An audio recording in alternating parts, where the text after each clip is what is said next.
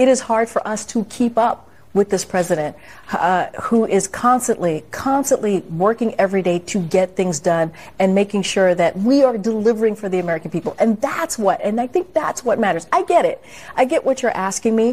The 2024 Republican presidential primary field is taking shape. The battle lines are becoming clearer, and so is the field of candidates. Is the odds-on favorites, if you look at the polling, still Trump versus Biden? That seems to be it, but it's just way too early to tell. I'm more angry now, and I'm more committed now than I ever was. Big challenge for these candidates is going to be how do they navigate Donald Trump? And how do they navigate Ron DeSantis? You and I have a rendezvous with destiny. Did you guys know that it was so difficult to keep up with Joe Biden? It's hard to know that because he's been on vacation, it seems like the whole month. It's just so tough. It's just so hard to keep up with somebody that's just so spry. Running circles around us. Call me cynical, but I don't believe Karine Jean-Pierre is being entirely forthright with the American people. And that's what's so important. That's what's so important here. I mean, I have no patience for it. The thing is like, I expect, like, it's her job to go out and defend the president. That's her job, right? Even when it makes you look like a complete asshole. Which is, she's done quite well, I would say, over the last, year and a half she's been on the job. But, like, at some point, you got to stare yourself in the mirror, don't you? Well, at least you don't have to embarrass yourself with this sort of performative idea that, Joe Biden's doing backflips in the East Wing. It doesn't make any sense. Just have a boilerplate response that you can memorize. That's we're always feel very confident in the president's ability to do the job, and this record of success is unprecedented, or whatever you got to say. Whatever you got to say. But don't pretend like this guy's doing cartwheels. Like it's the boiler room in the West Wing right now. The guy's running around demanding shit. Right. Yeah. It's just he's on top of it, folks. He's literally been on the fucking beach for 3 weeks. Yeah. I mean, really. No, he reads every Post-it note. Every footnote of every brief. He's asking for source documents from the Library of Congress. It's just there's a doctor who I read about today who's on the record saying that Joe Biden has spent $100,000 with him on facelifts and hair plugs. Wait, really? And the like. There certainly is. Well, you noticed before he ran, he basically went into hiding. I mean, he was fairly public, and then he was not for a year, and then he reemerged. It did look like they pulled a balloon over a skeleton when he came back. Taut. The face looked taut. Yeah. And I mean, he definitely had some work done there, which, look, hey, you're a public figure. You're entitled to do whatever you'd like to do. Mm-hmm. Lord knows the Hollywood community has done a fair amount of that. But let's not act like it's brand new. Like this guy is just 25 years old, ready to go get him. Same as he's always been. Just waiting for that Corvette. He's got to get back to Delaware so he can drive around in the convertible. God, in those fucking sunglasses. Oh, man. As you can tell, it's been a long couple of weeks for the variety program, and we've enjoyed every single minute of it, but my tolerance at this point is waned. It's getting a little chippy. It's waned a touch. Plus, we don't have Smugglesworth again. We don't have Smugglesworth, which, the lighthearted Smugglesworth always brings up the crowd. Yeah. And then McDaniel. I mean, I felt like this was like Ruthless 1.0 in October of 2020 today. We don't have 3/4 of the document that we're looking for. Yeah. We didn't have the 5 stars. We didn't have Winner of the Week as a segment. I mean, I didn't even get my red M&Ms. Yeah. I mean, we're becoming divas at this thing now. We have expectations. Not to worry, the old man has added all of those things. I did those things. He did those things and managed to insult me about my Slack use in the process. Well, look. You want to get into it? Do you want to get into it? Yeah, I'll get into it. Okay. Well, I set up the Slack when we started the podcast, and I generated accounts for everybody. Literally, all you had to do was sign in and use the damn thing, and you couldn't figure out how to do it. You lost your password. Am I on Slack? You were on Slack. Did I ever ask you for a password? No, you had me generate a whole new Slack account for you because you couldn't figure out how to get into the last one.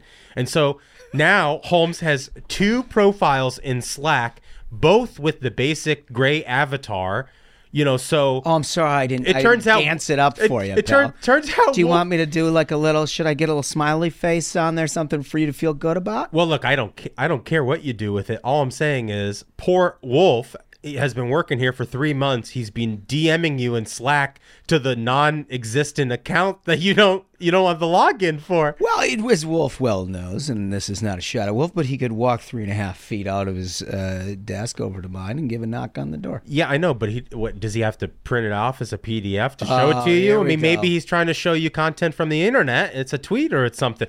Look, all I'm saying is this problem could be solved with 3 clicks of your mouse to change the profile picture on the Slack account that you use. I just want to so we know it's the active one. That's it. That's all you have to do. This is such a boomer problem. I just want to be totally clear that I understand what I need to do here in order for everybody in the show to be satisfied. Yes. What I need to do is make sure that all my online profiles have a neat little picture that everybody can relate to in order to get the message. It's not necessary for most people because most people don't have 2 profiles in a Slack channel. I mean, it's the least you can do, really. I mean, I didn't know that I had to set up. Do I have to put my likes and dislikes on there? I'm just saying. Favorite color? This is a boomer problem. Am I an Aries, Michael? Should I add that? Literally just any picture. I've got a lot to say. Anyway, back to the program at hand. Yeah. We have a couple of things. One is we've got a great guest. You've heard Kurt Schlichter here a couple of times before. He's always an entertaining guest, but he swung through D.C. for this one. We got him here in studio. You'll love it. He shot out of a cannon, as always. Brought a lot of energy. And he brought us some wine, too, which is a very kind gesture, a tribute. Yes. As one does. We always appreciate that. As one does.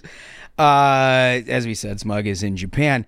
On a serious note, there was news this week of Majority Leader Steve Scalise, who was diagnosed with cancer. You saw his statement. They feel like they caught things early. He's very positive about his outlook. But obviously that we're thoughts and prayers here. He's a very good man, done a lot for this country, and he is as tough as an ox in every single way. So we're thinking about him. Wanted to shout out at the top. Now let's get into some 5 stars, huh? Which you had to procure, if I'm not mistaken. I did. But we always go first to the voice. Okay, this first one is from Kathy Cat 8419, and the title is Variety It Is. Kathy Cat writes, found from MK, her ruthless segments were my favorite. Behind the scenes, political insights, informative interviews, signature media games, laughter, and news from the animal kingdom. A variety program indeed. P.S. Smug is missed when he is gone. Oh, very kind. And a thoughtful gesture here as he's continued to be missed. That's right. And yeah, apropos for today and last I would like the record to note that I didn't have to pick this one. Oh, it's a kind gesture on your part. I gave Smug the shout out. He is due. A thoughtful old man move. Yeah. And what Michael has chosen for himself is a quite relevant 5-star. And here's where I get selfish. Okay, this 5-star is the title is Disgruntled Hoosier. Oh boy! And this is from Mitch Daniels' Closet Skeleton. Interesting. What a name. Okay. I am a Smug Minion circa 2014 and day one podcast listener. Hell yeah. We love to hear that. Who is yet to miss an episode. Fantastic. I have let the fellas Indianapolis slander slide for too long. I'm glad somebody's standing up for Indianapolis. Unbelievable. To disparage the crossroads of America in front of the Vice President Pence was outrageous and cannot stand. Indy is the best sports town in this, and then it's cut off. But eloquent, to the point, true. I thought it was an outrage. And I'm so glad that we had Pence in here. The best sports town? We have the Indy 500. It's the home of the NCAA. What's the name of the hockey team again? Okay. Maybe. Oh, no. It's probably just because it's the baseball stadium, right? You're thinking of the Indianapolis Indians. A storied franchise. It's like the second oldest AAA team in the country. I'll give them credit for keeping the name. Is it still the Indians? Well, we don't back down in Indiana. The Pacers. You had Rick Smits for a while. We had Reggie Miller. Rick Smits blast. The most feared 3-point shooter. I guess Steph Curry is the only one who's come close. Yeah. Yeah. No, Larry Bird was a real schmo when it came to that. I mean, for whatever reason, he did not. He didn't choose to stay. On a real note, though, like there were a few years there. Maybe you remember some of those like playoff series against the Knicks and stuff. Yeah. Whereas like if Reggie did get the ball in the last minute, like he was hitting a three. Well, it was the 9 points in the 12 seconds or whatever it was in Madison Square Garden that really sort of made him. Remember the choke? Yeah, that was good. He was good. Yeah, I like that little sports blast from the past. And incidentally, we're getting awfully close here to football. Yes, real football going on. Yeah, tonight is the first college game, Florida, Utah. Yeah, Florida and Utah. A little disappointed that Cam Rising won't be playing for Utah. He was injured in that Rose Bowl against Penn State, earlier back in January. I think he tore his ACL or something, and they thought he might be ready for the game, which is a little disappointing. You don't see him out there because that guy could sling it. Yeah. Well, it's nice to have it back. And, the thing I can't wait for is noon on Saturday when prime time Deion Sanders takes his Colorado Buffaloes into Texas Christian University, and we see what they're made of. Very, very tough game. I'm excited about it. I've been a Deion Sanders enthusiast since I was very young, back in his Florida State days. And to watch what he's done to the game of college football at Jackson State and now Colorado, like if he's successful here, oh gosh, it's just like great to see. I mean, cool. Let's see it on the field. That's all I'm saying. Feel like there's been a lot of hype. I feel like they've gotten a disproportionate amount of press. For your health and well-being, I hope he loses, because if he wins, you're going to hear about it a lot. I get it, dude. I'm just saying, I feel like there's a lot of underreported, teams out there that I'd like to know more about. And I feel like every day I'm getting a push notification from ESPN about primetime this and primetime that. I get it. He showed up and he said, my luggage is Louis. And it's like, okay, well, let's see the product on the field now. But that's all I'm saying. You didn't hear hide nor hair of Colorado until he showed up. So they fit the category of a team that nobody's heard about. Yeah. Look, I get it. And he's going to be a game changer. Lincoln Riley was a game changer for USC. And look, they had a Heisman Trophy winner. They didn't win the Pac-12. They didn't win the Pac-12. All I'm saying is there's a limit to what a coach can do. We'll see. All I'm saying is, like, if they win, everyone's going to be going crazy. TCU, I think, is going to have a down year overall. And so everyone's going to just overread the tea leaves regardless of what happens on Saturday. But I'm excited because it's so much ball. I love it. It's all day. I also wanted to note, because NFL, which all of us follow like it's our job. Yeah. We were in a fantasy league together. Yeah. And you had the audacity to draft Kirk Cousins. And Jamar Chase. I did. So hopefully the listeners will appreciate this. But, I don't think I have a lot to look forward to with my Indianapolis Colts. I'm trying to take it all in and try to lower the expectations. They're already pretty much in the fucking basement. And, you're thinking, okay, well, Anthony Richardson, at least it'll be something to watch. Like, he's going to go out there and he's going to make a couple of plays. Maybe he throws 2 interceptions every single game, but who cares? Like, at least it'll be entertaining. It'd be nice if he had a running game to supplement that, but it's neither here nor there, I guess. Sure. Anyway, so we were drafting for fantasy. We're drafting for fantasy, and I had the number 2 pick. So, I took Jamar Chase, obviously, as one does. But I took him especially because my friend John Ashbrook talks about the Bengals incessantly. I have to hear about it every single day, so I might as well get something out of it. And, we're doing one of those snake drafts, so, like, I'm not drafting again until, like, in the 40s. It's a huge lead. Denigrate my quarterback in addition to taking. No. What I'm saying is I had a lot of time to think.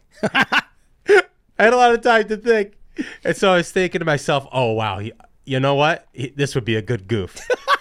There's a couple quarterbacks I could have taken. I actually reached for old Kirk Cousins. Well, because then I thought to myself, wow, I've really cracked the code. I got basically nothing to root for with the Colts. But if I take a Viking and I take a Bengals player, every day it's a hedge. I'm either going to have something that I can high five with you or something I can bitch about. Like Jamar Chase, like where'd he go? He just faded from the whole game. Or if you're going to come in here and be like, boy, did you see them Bengals? I can be like, hell yeah, got me 25 points. I think I cracked the code. John, I think what he's done is formulate a championship franchise. He sure has, and that starts with Jamar Chase, Cincinnati Bengals wide receiver number 1. And one of my favorite things about that draft, Michael, is that when I play you, my quarterback, who is Joe Burrow, will throw passes to your receiver, who is Cancel them Jamar out. Chase, and cancel them out. I mean, that's absolutely fine. All I'm saying is that I previously would have gotten 0 out of it. 0. And now I get something. I have the same thing because I have Justin Jefferson. Oh, you have Jefferson? Yeah. Right. So like I'm getting paid on all sides here. Yeah. Canceled out. You love to see it. All right, let's get into the real, well, I don't even know if it's the reason that you tune into us on a day-to-day basis, but it might be. Look, we did a recap and an analysis of what we thought we saw in the debate. Yeah. The funny thing is, over this last week, they've had a whole bunch of polls where it's not just like a snap poll afterwards. They've just gone out in the field. And it turns out like basically everything we were saying has come to fruition in terms of where the growth was in potential vote and actual like state ballot questions. What's been interesting is the Trump campaign put out through their pollster, Tony Fabrizio, who's a friend. We've worked with him for a lot of years, that they are seeing a lot of Nikki Haley surge. Now, you can interpret that a couple of ways, right? For one, they certainly have been focused on trying to take Ron DeSantis down. Right. Which this does that. But also it kind of mirrors a lot of the things that we've been seeing post-debate is that Nikki Haley, who was liked by almost everybody, needed to see a moment during the debate when she was a real ball buster. And you got that in spades. And she took care of business. Yeah. So now the Trump campaign's putting out this thing. Tony Fabrizio is telling Republican donors, and this is in Axios, that Nikki Haley has surged in Iowa since last week's GOP presidential debate, and that she and Ramaswamy are essentially tied with DeSantis in New Hampshire, according to a polling memo obtained by Axios. Fabrizio's memo, sent to fundraisers and allies of former President Trump, said all three remain far behind in the first 2 states that will vote in the GOP primary. Haley and Ramaswamy are widely seen as doing well in the debate, but the memo also reflects Team Trump's emphasis on DeSantis' early struggles. I'm shocked. Weird. And it's trying to shift the campaign's narrative from Trump versus DeSantis to Trump versus everyone else. Yeah, I think this is one of those scenarios where both things happen to be true. Yeah. Number one, it is real. Nikki Haley had a great debate, especially on the foreign policy stuff where she really showed her chops. And also the Trump campaign would love to talk about that because it benefits them to make this race about more people than Ron DeSantis. Yeah. Although, I mean, look, I saw an Iowa poll today that showed DeSantis back up into the 20s. And Ramaswamy a distant fourth. Yeah. It's tough to understand. And I guess I haven't looked enough at this sort of the screens and stuff and which ones. My instinct is the ones that contain online panels as a percentage. Ramaswamy does better in those. Oh, no question. You know what I mean? No question. And that sort of his constituency is a very online, more libertarian part of the party, and so he sort of over indexes there in those polls. But then some of the other ones, he's much lower down. Yeah. Well, anyway, I just found this fascinating, right? Because they've got clearly they're seeing what's real in that Nikki did have an extraordinarily good debate and people are responding to it. Incidentally, just this is total anecdotal, no science behind it, but did you guys notice in Atlanta, in Iowa, and in Milwaukee, anytime you encountered a woman primary voter, they loved Nikki Haley. And I think this is underreported because, people say, of course, there's an adhesion there and whatever, but Republican voters don't operate like everyone else. I mean, they really, I don't care if you're a male or a female, like you have your candidates that you like and don't like. It was striking to me. You couldn't find a woman at any one of those venues that didn't have incredible things to say about her. Yeah, I don't think it's any mystery because she's obviously incredibly competent. That comes across when she talks, every time she talks. She's obviously incredibly accomplished. Everybody knows that from her resume and her work at the UN and everything else. But there is something about her that I mean, like, I'll just say, like your daughters, in my own household, I remember my wife texted me while we were doing our Iowa show, and Nikki walks out on stage, and she texted me, and she was like, I don't know what's going on in this house, but all of these girls are going nuts because they love her. They absolutely love her, and so she's got some sort of like an it factor that really works. Yeah, and it's something that you can't just put together in like a political consulting shop. It's like a natural ability. Yeah, I think it's underreported. And I agree think, with you. I think that there's something to this. Now, we'll see ultimately how that all pans out, but it was the one thing that really stuck to me that I didn't know about beforehand. Anyway, Trump, not surprisingly, is open to Ramaswamy as a vice president. This young man with all these nice things to say about you? I am shocked. I think it was, I don't know where he did this interview. He did an Axios. There's another Axios story. Yeah. Yeah, but it was a Glenn Beck interview, though. Oh, yeah. And they were talking about this, and so he floated whether 38-year-old biotech entrepreneur Vivek Ramaswamy would be somebody that he'd be interested in. And he said he's a very, very intelligent person. He's got good energy, and he could could be some form of something. I don't know exactly what that means. That's like classic Trump ambiguity, right? I mean, I don't know what that means. I don't know that he knows. Some form of something. Some form of something is it, and they should put that on the bumper Sure sounds sticker. like vice president. I tell you, I think he could be very good, Trump says. And the exchange came less than a week after the first GOP debate, clearly where Ramaswamy said he's been the best president of his lifetime. Yeah, and also I'm running against him for some reason. Yeah, but what I did love about this interview was when Trump said, and he's speaking again about Vivek, he's starting to get out there a little bit. He's getting a little bit controversial.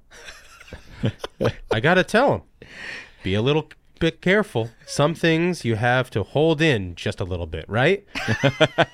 And it's like, so classic Trump. I don't care if you are a 16 primary and general election and 2020 Donald Trump voter. The first thing that comes to mind when you think of Donald Trump is not restraint. It just isn't. No. This guy's made his whole political career on telling you every single sentence he's ever thought about politics, and it's worked for Donald Trump. Yeah, totally. I guess what I don't see in this, he's probably thinking of like the 9/11's an inside job thing, right? That's got to be among the items. Sure. Well, I mean I'm just spitballing. Like for all the negative stuff we've said about Vivek, like I think we've actually been pretty fair about how he did in that debate. Like he did everything he was supposed to do, and if you read, in the previous story when he talked about that Trump memo, they mentioned that as well. Not a big surprise. But look, I mean, he's young and he's brilliant and he's very, very good speaking extemporaneously. He's charismatic. And let's be honest, there's a lot about his message to like. The Woke Inc. book that he wrote, some of these early ads that he's rolled out, he's saying something that a lot of people out there are thinking. The Ramaswamy 1.0 thing, I didn't disagree a even moment about. Yeah, but the Vivek from the book is not the Vivek who's running for president. That's the thing. Like you could just, I mean, like don't take my word for it. Read all the excerpts that are out there online of things that he said, where he said Mike Pence did the right thing, and now he's saying, Mike, if I was Mike Pence, I would have done, election day only paper ballots. And it's like, rather than just criticizing the guy who actually had the job of president of the United States, he bent over backwards to invent, the vice president's role as somebody who can introduce legislation. Doesn't make any sense. And unilaterally pass it. Right. I mean, set aside the whole federalizing the elections thing or whatever, but like, it doesn't make any sense. The Vivek from those books is all as smart and more authentic, I think, than the Vivek that's running right now. But of course, I mean, Trump's going to dangle this carrot in front of the guy because he wants to keep showing up at every debate and saying nice things about Donald Trump. Right. He seems authentic. The Vivek from the MSNBC panel where he asked Al Sharpton a question about who he should vote for between John Edwards and John Kerry. That was wild. That seemed authentic at the time. the Vivek, who I'm sure did a whale of an interview with the Soros Foundation for an internship. I'm sure he seemed authentic at that. I don't think my only point. I don't think the Soros thing is fair. I think they probably just listed him on a website, right? Okay. Well, I don't remember them listing Donald Trump on a website. Well, that's certainly I don't remember them. I'm sure Donald Trump said some nice things about the World Economic Forum at one point too, though. Well, I mean the FEC listed him as a Hillary Clinton donor too, so Yeah, nothing matters anymore. No. But I mean, look, I don't know I would love to get your guys' take on this. I don't think for a second he'd ever pick Vivek. No, I don't think so. Like not at all. Not for 1 second. I mean, number one, I don't think Trump would ever entertain the possibility of being upstaged by his vice president as being a guy who could create a viral moment. Right, that's why Kerry Lake's not an option either. Right. I think that is disqualifying in and of itself. So what does he do? I mean, I don't know. I mean, it may be a thought for another day, but it seems to me like... I've heard from sources. Oh, you have? People are telling me... Are you going to spill it here on the program? Well, do you think I should? Yeah. Tim Scott. Interesting. Tim Scott. I mean, it would... That's what I'm hearing. It would make sense. Tim, who's been vocally critical of President Trump on many occasions before his presidential run, has been nothing but laudatory since he's been running for president. So, yeah, maybe. And Trump gets over the long-term stuff if you're saying short-term good stuff. Right. I don't know if Tim Scott would be interested in the job, but that's what I'm hearing. Interesting. Yeah. Interesting. All right, let's do a quick lightning winner of the week. Smash, what do you got? I just don't see how you give it to anybody other than Nikki this week after that debate performance and after the resulting poll, that Fabrizio rolled out at Axios. Really not a whole lot more that needs to be said. I think that Nikki won the week. Yep. Go. I got to give it to Vivek. I mean, look, I think he's probably wrong about most of the stuff he's saying, but he's dominating the conversation, and he's getting out there and he's doing every interview he possibly can. I think he steps in it a lot because he talks too much. But in the politics of attention, which seems to be all our politics is about these days, he is capturing it. And for that reason, he's my winner of the week. Yeah, fascinating. Okay. All right. I'm going to go with Ronnie D for different reasons. He left the campaign trail. But for those of you who've tuned in all the cable news, and I know that's not a lot of you anymore as it used to be, he's all over the place with his storm preparedness stuff. And to be honest with you, it's kind of his best stuff. I mean, this is... where the way that he framed his reelection for governor in 2022 is not only a conservative warrior who gets things done, but he's also a competent manager and can make sure he takes care of people. And he did that in many, many storms. A lot of practice there in the state of Florida. This is no joke. Mm-hmm. That hurricane was no joke. And it looks to me like they're doing their job. And you just have a sense of confidence with him behind the podium doing hurricane stuff that not everyone has. So personal story on that, and you've got parents in Florida as well, Holmes. So you probably have something similar from last year. But people might not believe this. Like, I didn't really think about him as presidential candidate Ron DeSantis until I saw like last hurricane season and how competent of an administrator he was. Yeah. And I remember my parents, talking about how serious it was and really being worried I wasn't going to be able to get in contact with them. Totally. And I remember I was the same. I mean, they took the direct hit on that one. Yeah, they took the real direct hit. And I remember like how quickly I was able to get in contact with my parents because the DeSantis administration had all these mobile cell towers. They staged these cell towers, which just like on like a personal level, I was so grateful for that. I had the peace of mind that I could still talk to my parents, even though like half the block was underwater. Yeah, I mean, my parents were sending me videos of like the street flooding over in real time from these cell towers. I was like, this is impossible. And outside of all of the back and forth petty politics stuff that we deal with on this show, like every single episode, it was one of those rare things where it was like, wow, he's got something. I actually appreciate that. Right. You know what I mean? People give him a hard time for his personality, but what you've just described makes people appreciate professionalism over personality. I think. Well, at some point, don't you just want somebody who can effectively manage the country? Yeah. You know what I mean? Like, turns out you look at this important. administration, it's like, boy, that would be a breath of fresh air. Yeah. Right. All right, so I got to get to this. We're going to play a game today, but before we get to it, boys, I saw this study. Oh, the study. I know where you're going here. I'm angry about it. Okay. Study finds, as McDaniel often goes to this well, beer goggles are a myth, but booze does give drinkers courage to approach attractive strangers. Let me read before I get this, your reaction to this. Do beer goggles really make someone at the bar look more attractive? A new study is debunking a popular myth, but it's also confirming another.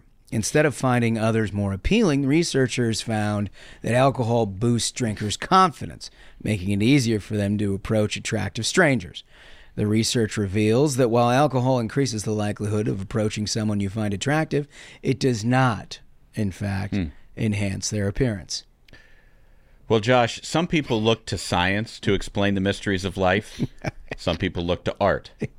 So I'd like to read you a few lines from a poem. Oh my God. Oh my God. So he told us he might have something for one of our segments, but he didn't tell us which, and I can't wait for this. I'd like to read you a few lines from a famous poem. Oh my God. Grabs him a girl and he holds on tight. He's chasing everything in sight. He'll fall apart when he gets home, but right now his worries are gone. Life looks good, good, good. Billy's got his beer goggles on. And that poem was written by Neil McCoy, famous country singer, who described one of life's great mysteries, beer goggles. Well, this study is an affront to that poem. The clash between science and art. Here's the problem that I have with this. It runs up against every life experience that anyone I know has ever experienced in their life. And I don't know a lot of people who've gotten too drunk that they slept with an attractive woman. Yeah. Like, I don't know anybody who's had that. Oh no, I blacked out last night and went home with a 10. Something people have never said. I don't know anyone who has been like, oh, I was such a wreck. I woke up next to Elle McPherson. How am I going to explain this? That's not what happens. So no. They're basically saying, the study is saying that you would ordinarily find the slump buster super attractive? No, that's by inference. I think the problem with science in a situation like this is it's not speaking from experience. These scientists, they're too busy in the lab. So I just don't think they're using the terms correctly here. They don't know. They're trying to define. They're missing the definition of beer goggles. Well, see, this is the thing about art and specifically country music is it's people who are speaking from lived experience. And this is an instance in which lived experience is important. 3 chords and the truth. Well, you're right. But the study, it's a great line, by the study saying, did beer goggles make somebody more attractive, I think is the wrong framing. It lowers your inhibitions of what your general beauty standard is. Right? I think that's well said. Or saying it lowers your standard sometimes for your own self-respect. Sure. In the sense of like, well, it's a known downer. No, unless you're drinking tequila. Right.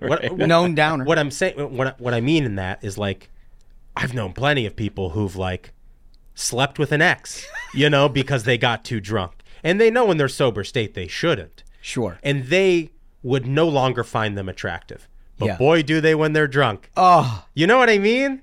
I mean, listen. And so I think the scientists here are just, they're operating from a lack of experience, and it makes me think Study Fines doesn't know what's going on. It makes me question everything. If it doesn't come from PNAS from here on out, I'm out. Well, I got. Of course, this study's not going. PNAS would not print this. PNAS wldn't come within a country mile. Maybe that's why it's in Study Fines. And we know from experience in some 5 stars that we have some listeners who are cool scientists who have been published in PNAS. And only cool scientists get into the PNAS. Well, only cool scientists that call it PNAS. That's right. Are in PNAS. But I'll just be honest. Like, from the house that I lived in college and watching what was marching out the next day. Yeah. Let me just assure the American public that beer goggles are, in fact, a very real thing. Because there is no other explanation. None on this planet. All right.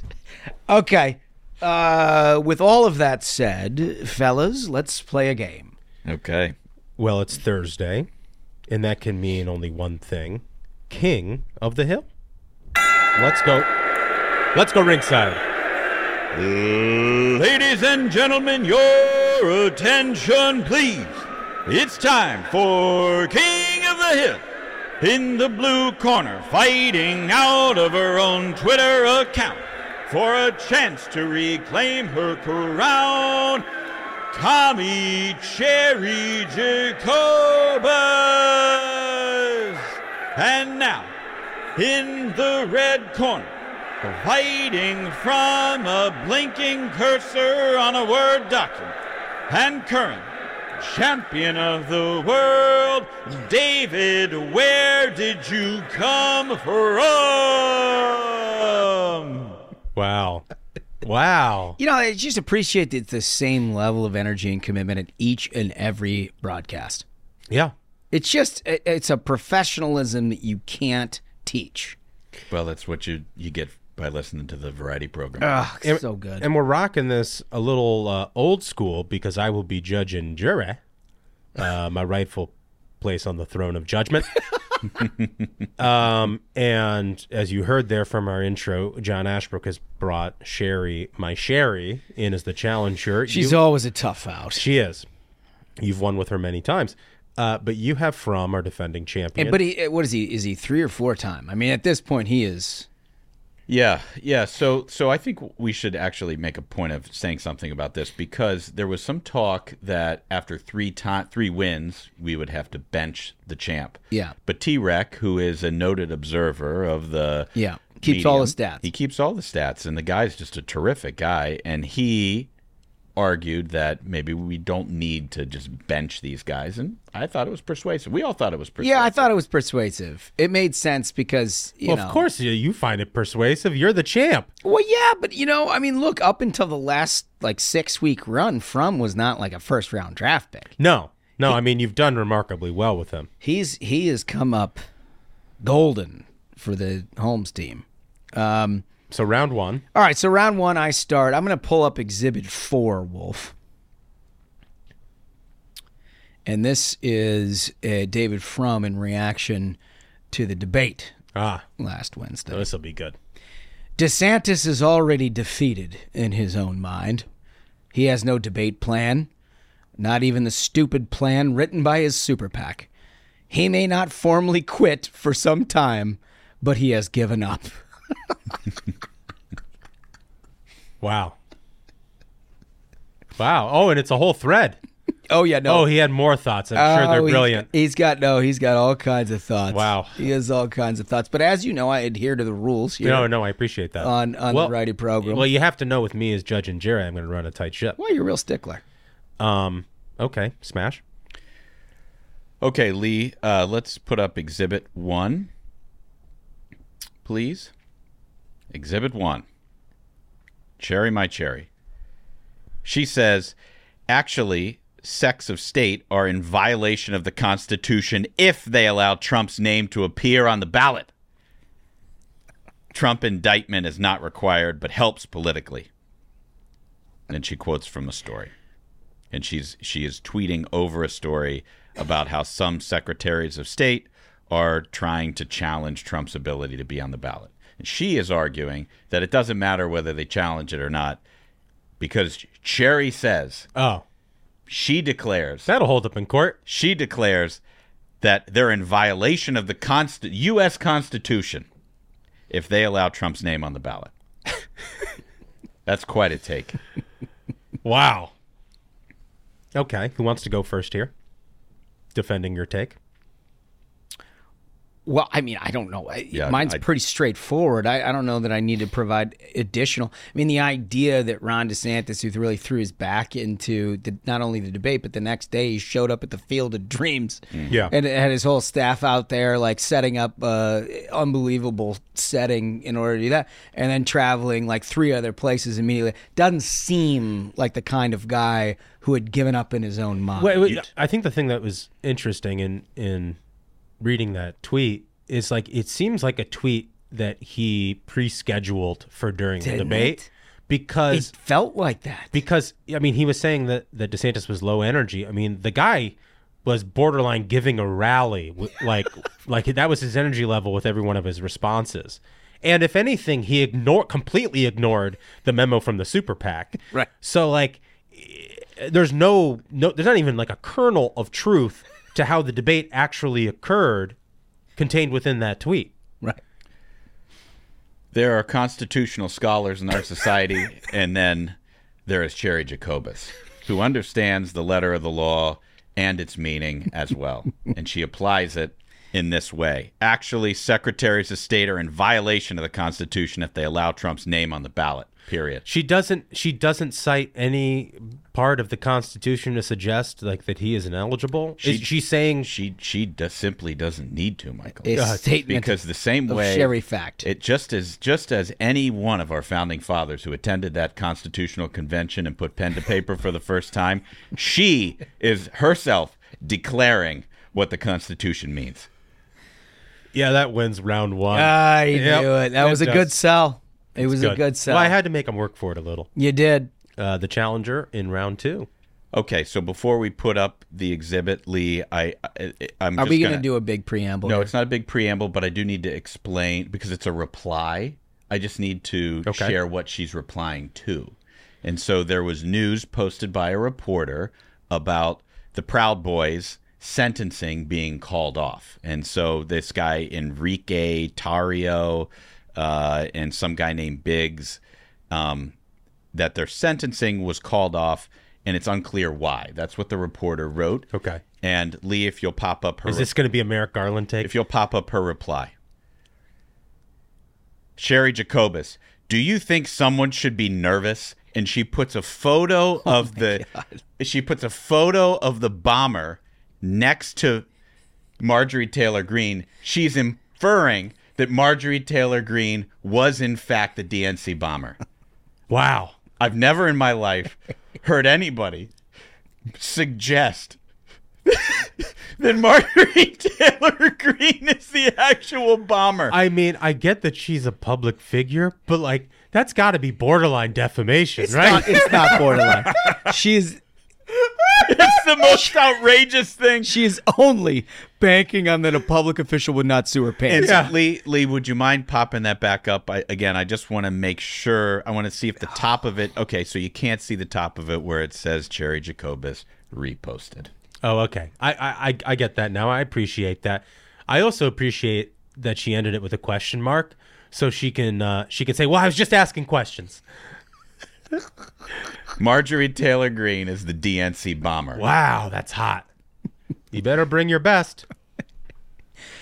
I've switched exhibits for this. This is going to be Exhibit 7, Wolf. Pop her on up. The Trump mugshot is rapidly becoming the Che Guevara t-shirt of the far right, a way to display on your body that you reject democracy and the rule of law. Jeez.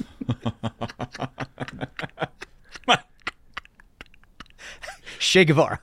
Huh. Let's let that sink for a minute. Think of the implications that we're talking about here.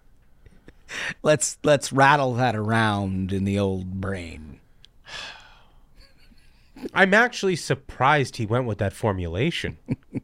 Considering it's like lefties that are just all RTing his stuff nowadays. Yeah. He actually opened himself up to some criticism there.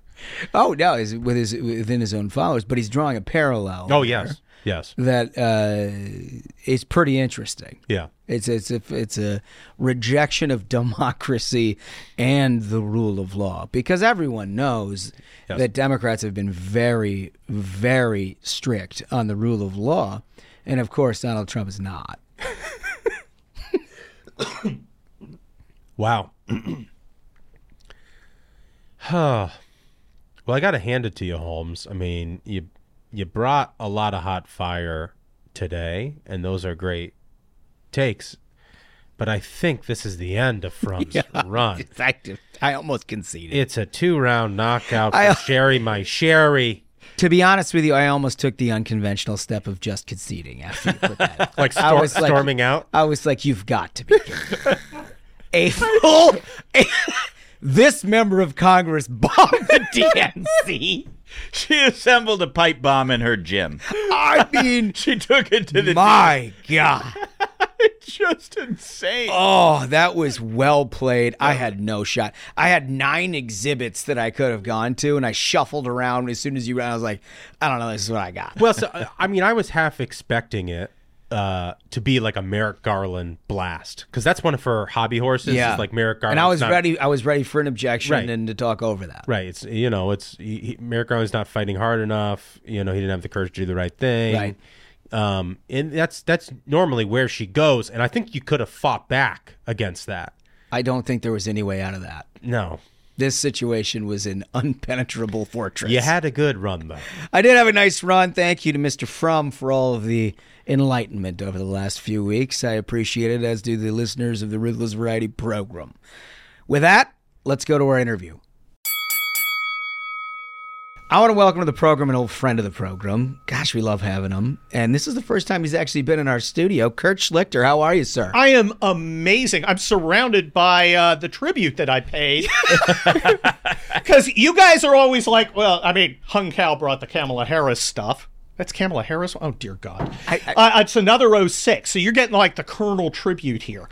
But I decided I was going to get you guys wine because I'm a Californian. Yeah, right. And I love California. I just hate other Californians. And, this stuff looks good. It is a terrific Italian varietal from the Santa Rosa area called, it's a Dolcetto. It is Idlewild, and I am sure they're a bunch of communists in real life, so there's no chance. They're going to be like, I don't know how he even sold him. There's no chance they'll know I'm pimping their wine out here. Like Huggy Bear putting his women out on the street and saying, "Bring me my money." By the way, highlight of my legal career in Los Angeles. I'm walking out of the Spring Street Courthouse. I turn to the right. Antonio Farragas, yes, Huggy Bear from Starsky and Hutch is there, talking on my phone and say, "Tell that lawyer bitch to get over here." I was like, and then you ran over. He always pays cash, which is amazing. He seems to have it's mostly ones. I also saw Avenatti in there. He's like this tall.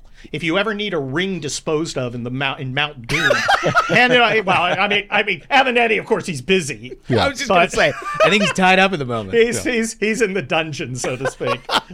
Well, listen, if you don't follow Kurt on social media, you need to do that immediately. But you also need to follow his columns. You have 2 a week at Town Hall. 3 a week? 3. Monday, Wednesday, and Thursday. The Wednesday is for Town Hall VIPs, townhallvip.com.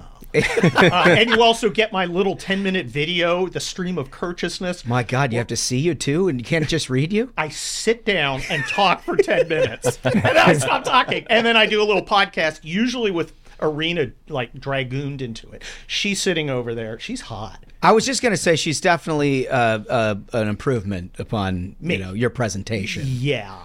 I am that shallow that I literally married a model. But you're also, I mean, look, you're a prolific writer. You write a ton of books. Promiscuous, I think. A promiscuous writer. Well, let's go with that. I'll write anything, anywhere, anytime. Just buy me dinner. So you got something else coming out in that front, too. I do. I have the 8th Kelly Turnbull novel. It is called People love this Overlord. thing. The People's Republic series. I was one of the original Breitbart guys. I still have Andrew on my phone, and everybody talks about how great he was. Yeah. He was great. He was I've known a couple legitimate visionaries. Andrew is one of them. Yeah. And he famously formulated, politics is downstream from culture. We've got to go out and make culture. And about 2016, I was tired. And look, I like getting on planes and losing myself in an action novel. But if there's, say, a really, short novel writer who always writes the same book every year, you might get bored and get by like 2 pages. I decided I wanted to do something else. I was going to write about what happens if America splits in 2. Red America, Blue America, and then you send the Red America guy into Blue America, and people are getting arrested for pronoun crimes. There's militant fat people. It's potentially prosecuting your political opponents, that kind of thing. It's pretty much turned into like a crystal ball in book form. I'm constantly getting people going, I thought your books were a little over the top. Now I think you're a squish. So this is the 8th of them. I put out about one a year. The last one was Inferno. People should go out and get them. They're a lot of fun. I've sold a lot. Everybody says that. I mean, and they're a breeze to read, too. Yeah, look, I'm an infantry officer. I'm not into fancy book learning. If you find some with more than 3 syllables in it, she wrote it. No big words. No big words. No big words. No care, and nothing about, I've got a lot of issues with my dad. Let's go down that path. No! You're making fun of libs or you're shooting them. I mean, 107,000 words. A kicking lib tush. Oh, man. And you're an attorney. You've got that on top of it. I mean, you just got all the dials spinning all the time. Huh? I've had an opportunity to do a lot of great things, which is one of the reasons I do these things. Look, I'm a California kid. I grew up in the California of Ronald Reagan. Mm-hmm. I was born in Cincinnati. And I did not know that. I am. I know you're a Cincinnati We guy. get too much Cincinnati. There's a lot of Cincinnati, but at about age 6, everybody in Cincinnati is so genuine and honest and open, and so they kicked my ass out. And said, you need to go to California. Eventually, you're gonna be a lawyer. And I come to California. Reagan's governor. It's sunny. I'm living in San Mateo. That's like heaven. At the same time, Greg Gutfeld is there. Greg Gutfeld actually went to the private school for rich kids down the street where Tom Brady went and Lynn Swan went. And, of course, I went to the public school where Lynn Swan was the attendance counselor, or Lynn Swan's mother. Did you steal Gutfeld's lunch money on the way to school? Or I never met him, but when I did his show, we're like, remember cruising El Camino? Oh, yeah, cruising the El. I was so awful on his show. I love him. He's so funny. He's so cool. I'm on his show. I'm like in a completely different world. It's like I got Tyrus looking at me going, what the hell is this guy? You're like at a high school reunion and they're like, no, to make the funny joke, bud. Be funny. That's terrible. I didn't meet Cat Timp standards. So good. I love it.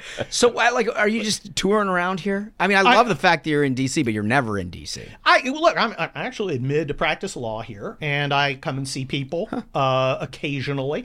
I like D.C. I came here in 1986 to be an intern for Duncan Hunter 1.0. Really? Now, if you think Duncan Hunter 2.0 was a wild man, as the intern, I got the job clean out Duncan Hunter 1.0's closet. Oh. Okay, this guy. I mean, this is a guy who goes, when I was in NAM, we could tell it was a rich village because they had dogs. And I'm in there. I'm like finding loaded shotguns. Oh. I mean, and of course, Oppenheimer saw it this weekend. I'm sitting there's this crusty old dude sitting in his office. I go, hey, who's Methuselah? That's Edward Teller. I go in there. I have a 20-minute sit down with Edward Teller as a college junior senior, talking about the creation of the H-bomb. I'm like with her and Oppenheimer going, I partied with him. And he's like giving me classic, what I later found out, because I went in the military, I later found out was like highly classified information. Oh, seriously? About the Patriot missiles capabilities. This is 40 years ago. So it's really? Well, I later, like 5 or 6 years later, I was literally underneath I was the just gonna umbrella say. of Patriot missiles in the Persian Gulf War. Yeah, right.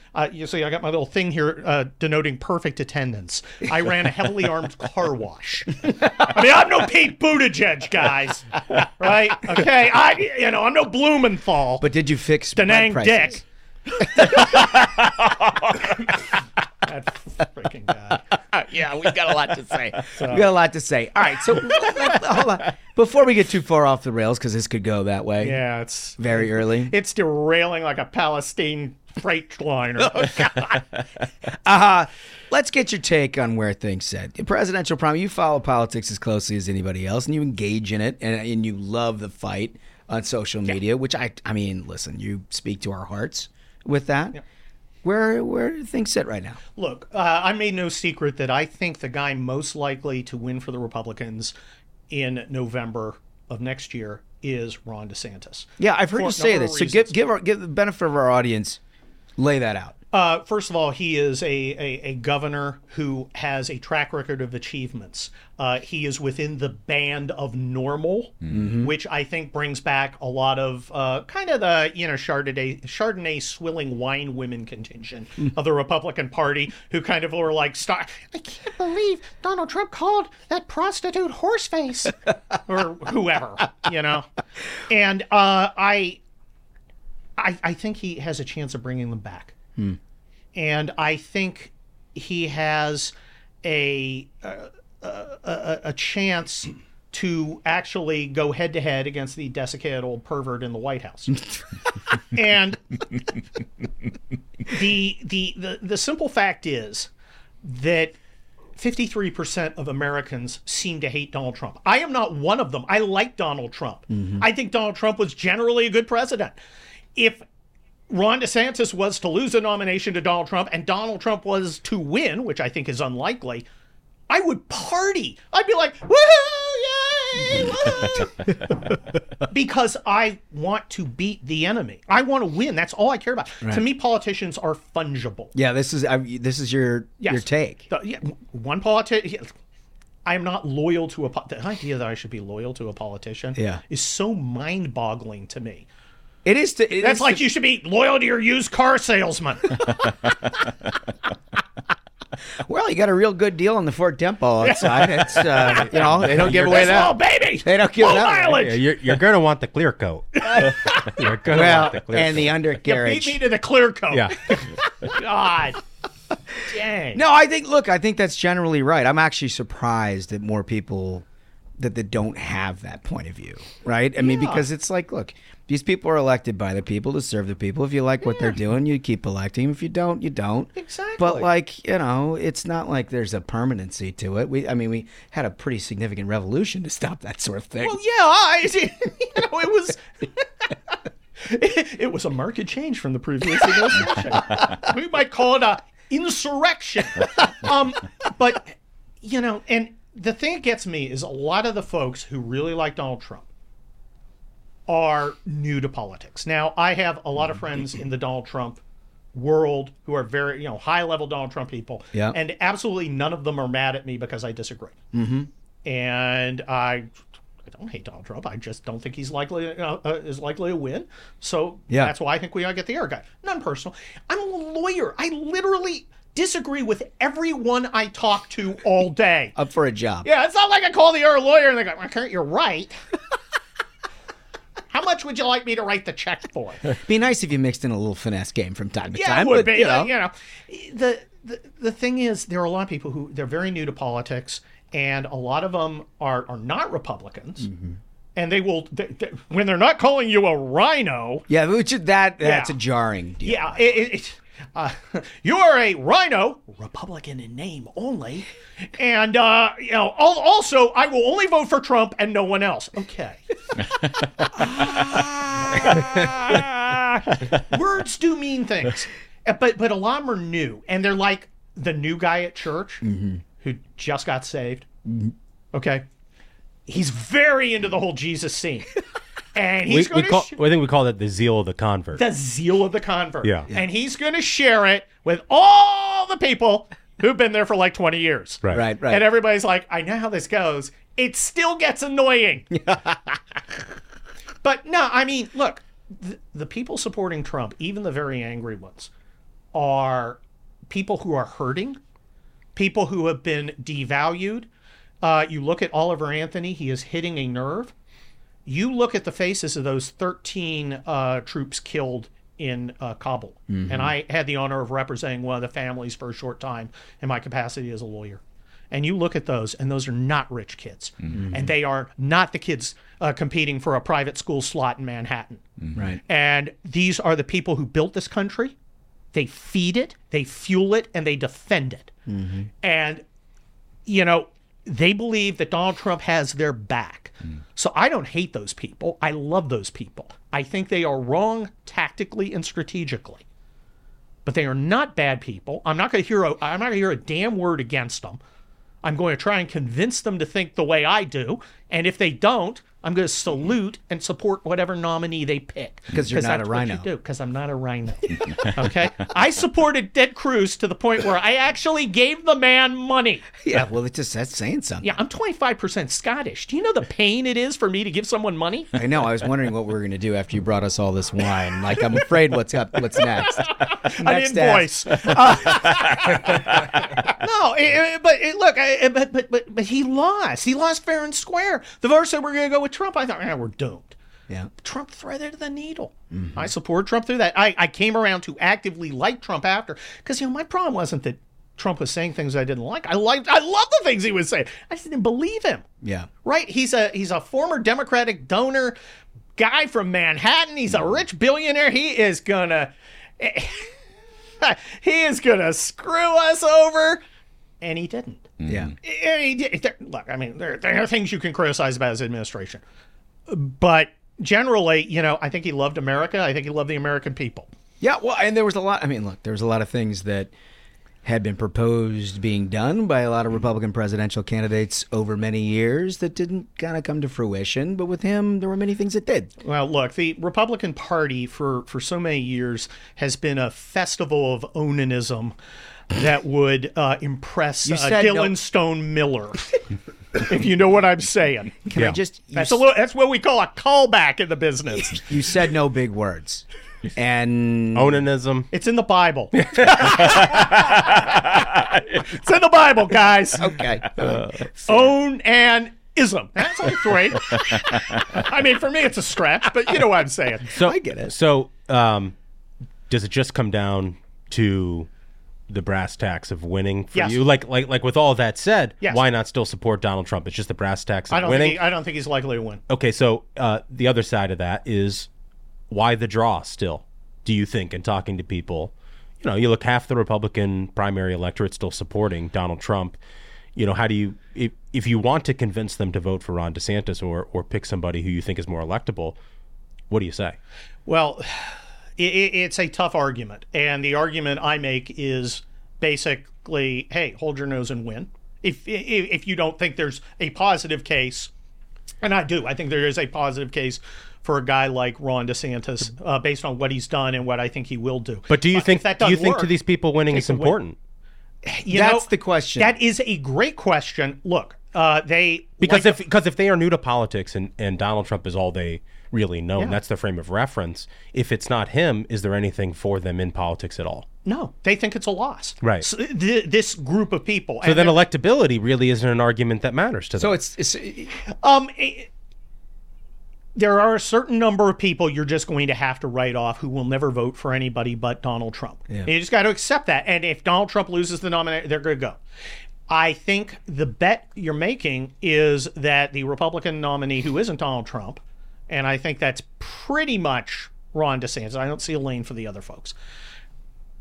That he's going to bring back more of the people who've been alienated. Because we all have soft friends, right? Who are like, well, Donald Trump, he's just, the mean tweets. What about the inflation? Well, I like the inflation in the stock market and the not getting into any more wars. I think that was all good. But, those tweets, though, they were so mean. And it's like, okay, femboy. Hold back. Although I mean, although I remember when in the run up to the election, we had, some friends over, and the wife was very much that. Yeah. And I looked over at the husband, right? And he just went, that's the sound of the eyes rolling into the back of my head. And that was when I thought, oh, maybe this guy can win. Certainly isn't going to win California. No, but for sure. look, I'm in Ted Lieu's district. I don't want to hear anything from anybody about being miserable. It's a very, very tough district. And look, we can talk presidential politics till we're blue in the face, but I'd like to ask you about media landscape, because you're a guy who, you mentioned this just a little bit ago, you were with Andrew Breitbart right at the very beginning of his vision. And he saw something so long ago that a lot of other people just didn't. He knew that the media was headed in a certain direction. And so I wonder if you could just talk about your view of the media landscape, where it's come, and what do you think Breitbart would say about the current state of affairs? Well, Andrew would say, I told you so. What we have is a regime media, a media that has stopped any pretense of objectivity. Now, they were always left. The Post was always going to be left. But, when I'm coming up, the Post was like, Bill Clinton's got some issues here, and they'd follow it up. They will actively hide it now. They will actively suppress it. They will actively lie to their readers, both of them. I mean, for God's sake. Yeah. The Washington Post hires as a conservative columnist Jennifer Rubin, my fellow Los Angeles civil litigator. She's one of our favorites. Yeah, she is. Her name comes up occasionally on the program. It does. They at some point they went from at least pretending to be neutral observers to being active participants, wanting part of the glory of it. Now, here's the thing about a lot of these regime media guys, all right? They have a little bit of attention, right? Mm-hmm. But they have no money. Okay? So they've got this disconnect between all the people who are lobbyists or lawyers or whatever. And they're covering these guys, then they're going home and having, a cup of ramen. And I think now what they really do is, I want my share. Maybe if I suck up to the leftist line enough, I'll get a book deal. Then I'll sell a book. Or I'll get on Commies Today podcast or whatever. Yeah. What do you think, Andrew Breitbart? What do you think he'd make of the conservative media landscape today? Because it's changed a lot. It's grown a lot. It has. Yeah. I think he would be very disappointed in, say, National Review, because I'm old.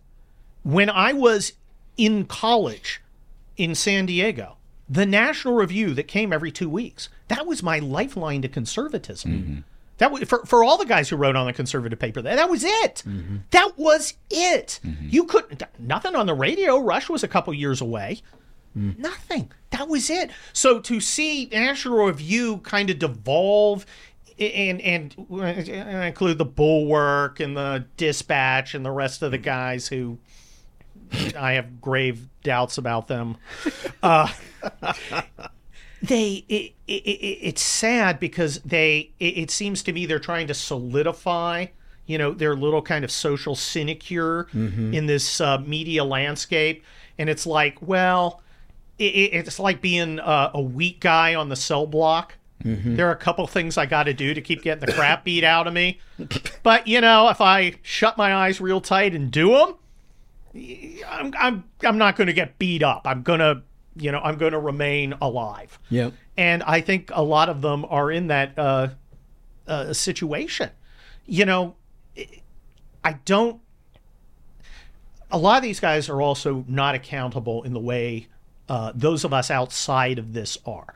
I mean, in your guys' work, you either win or you lose, and there's accountability. As a lawyer, I win or I lose, there's accountability. As a soldier, I win or I lose, there's accountability.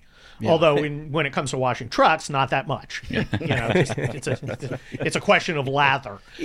But these guys, if you're in this media world, it doesn't really. No, it's 100% right. Yeah, you'd be wrong about stuff all the time. Yeah, and it doesn't really matter. Now, I'm occasionally wrong about things. I was wrong. I thought Trump was going to lose.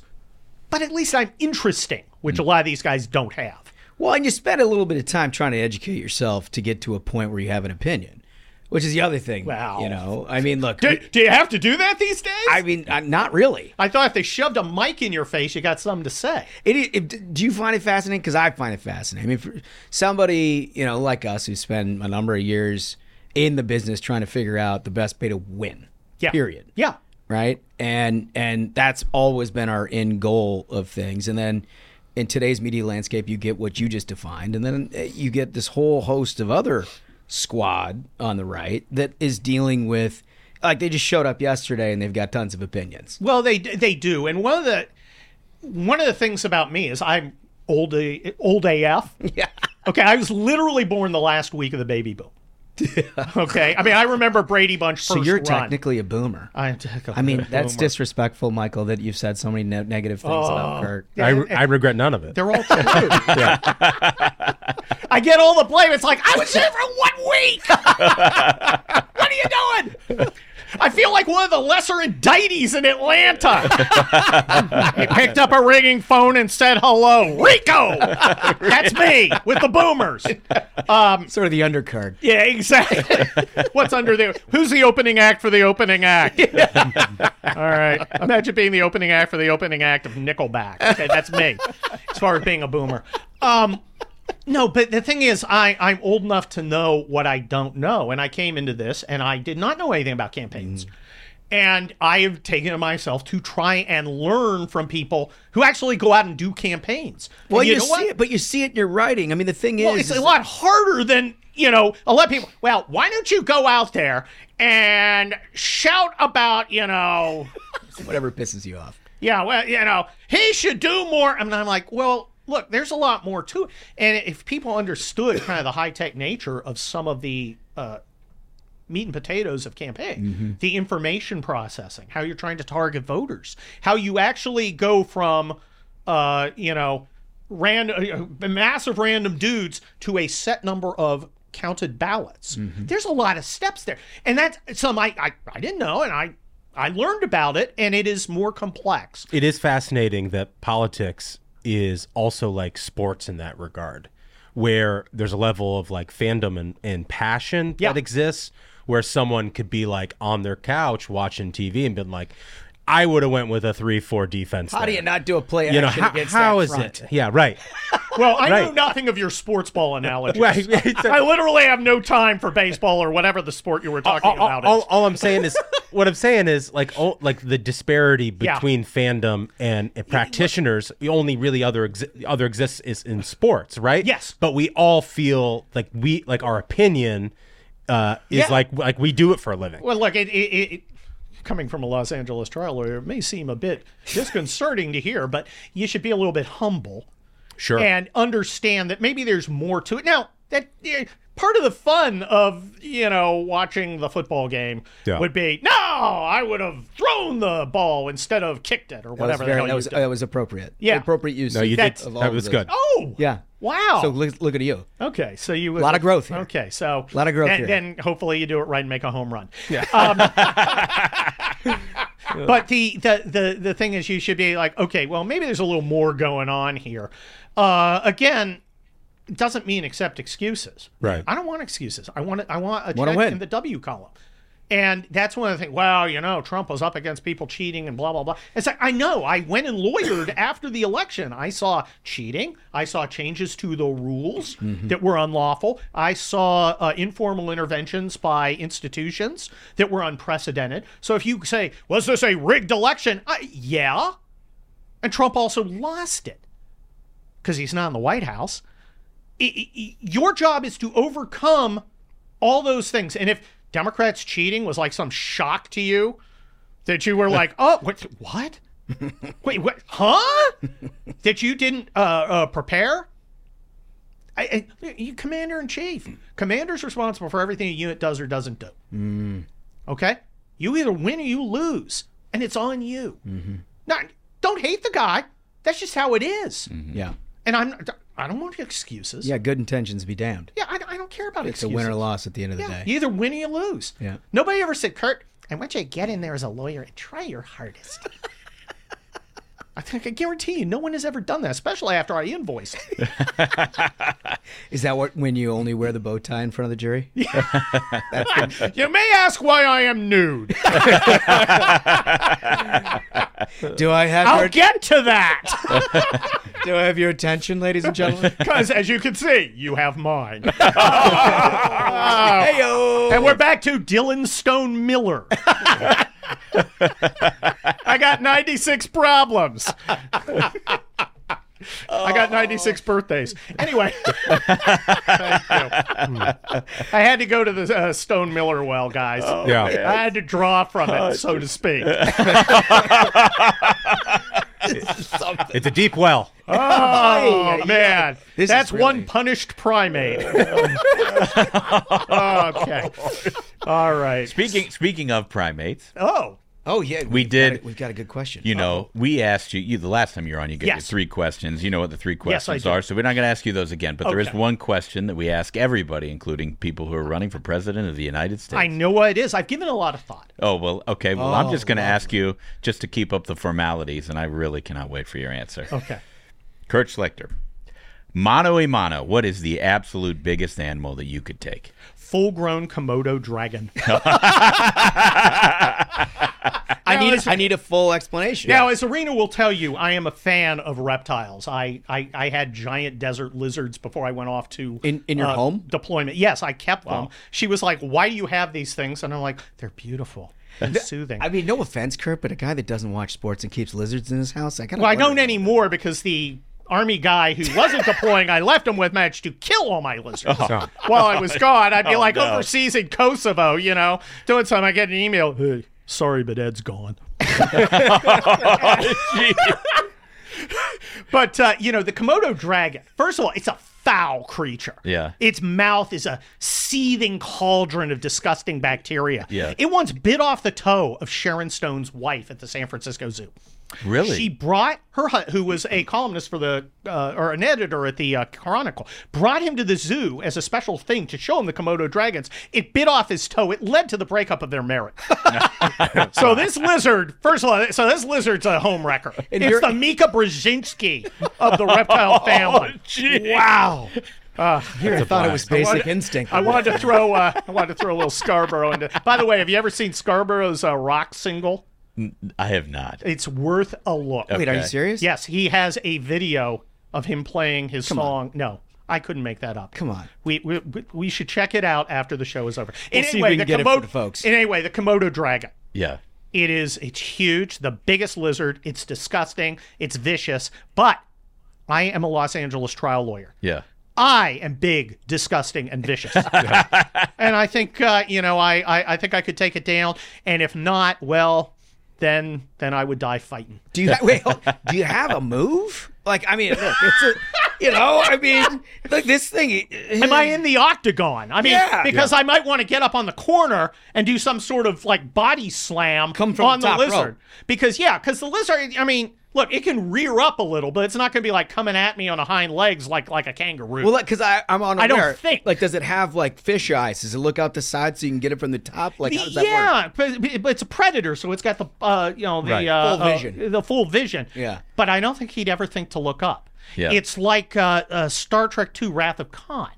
See, remember, Kirk got a drop on him because he was thinking in the XY, right? The 2-dimensional. Right. But space is 3-dimensional. XYZ. So you get up on the turnbuckle. Yes. And you sort of fly in like the Ultimate Warrior. Yes. You get around behind it and then chokehold. Chokehold that thing because it's got a big neck. Yeah. That's the opening. Yeah. Yeah. And that's where you get him. Sensitive little neck. That's where you get him. You just whisper his ear, go to sleep. Go to sleep.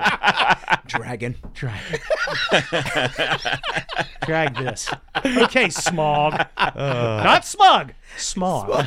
It's his little Hobbit call back. Yeah. I love that. You're the coolest nerd I've ever met, Kurt. Oh, dear God. I know. I can't believe I know that much about Star Trek and Lord of the Rings. I mean, look at her. I have 2 children. I've had sex. I can't be a Trekkie. I was going to say, are we breaking news to your wife? Because I feel like this is, She's over there sobbing. Oh, boy. I love it. Listen, you're welcome back here anytime. We are so thankful for your friendship. We love following you along and reading all of your stuff, including your books and your town hall columns. Well, I appreciate it. You guys accompany me on my daily walks through Ted Lieu's district, and as I'm hopping over junkies and junkie spoor, I'm listening to you guys. Oh, that's great. So, that's great. Thank you for having me. You are the man, and thanks for the wine, pal. Oh, my really pleasure. Appreciate it. Man, he really, really brought the energy. He does. He's a lot of fun. Yeah, and he's got a great sense of humor, and he's like, he takes jabs and gives them back, and you gotta love it. Well, it was very. I think it was one of our best interviews because we had a ton of fun.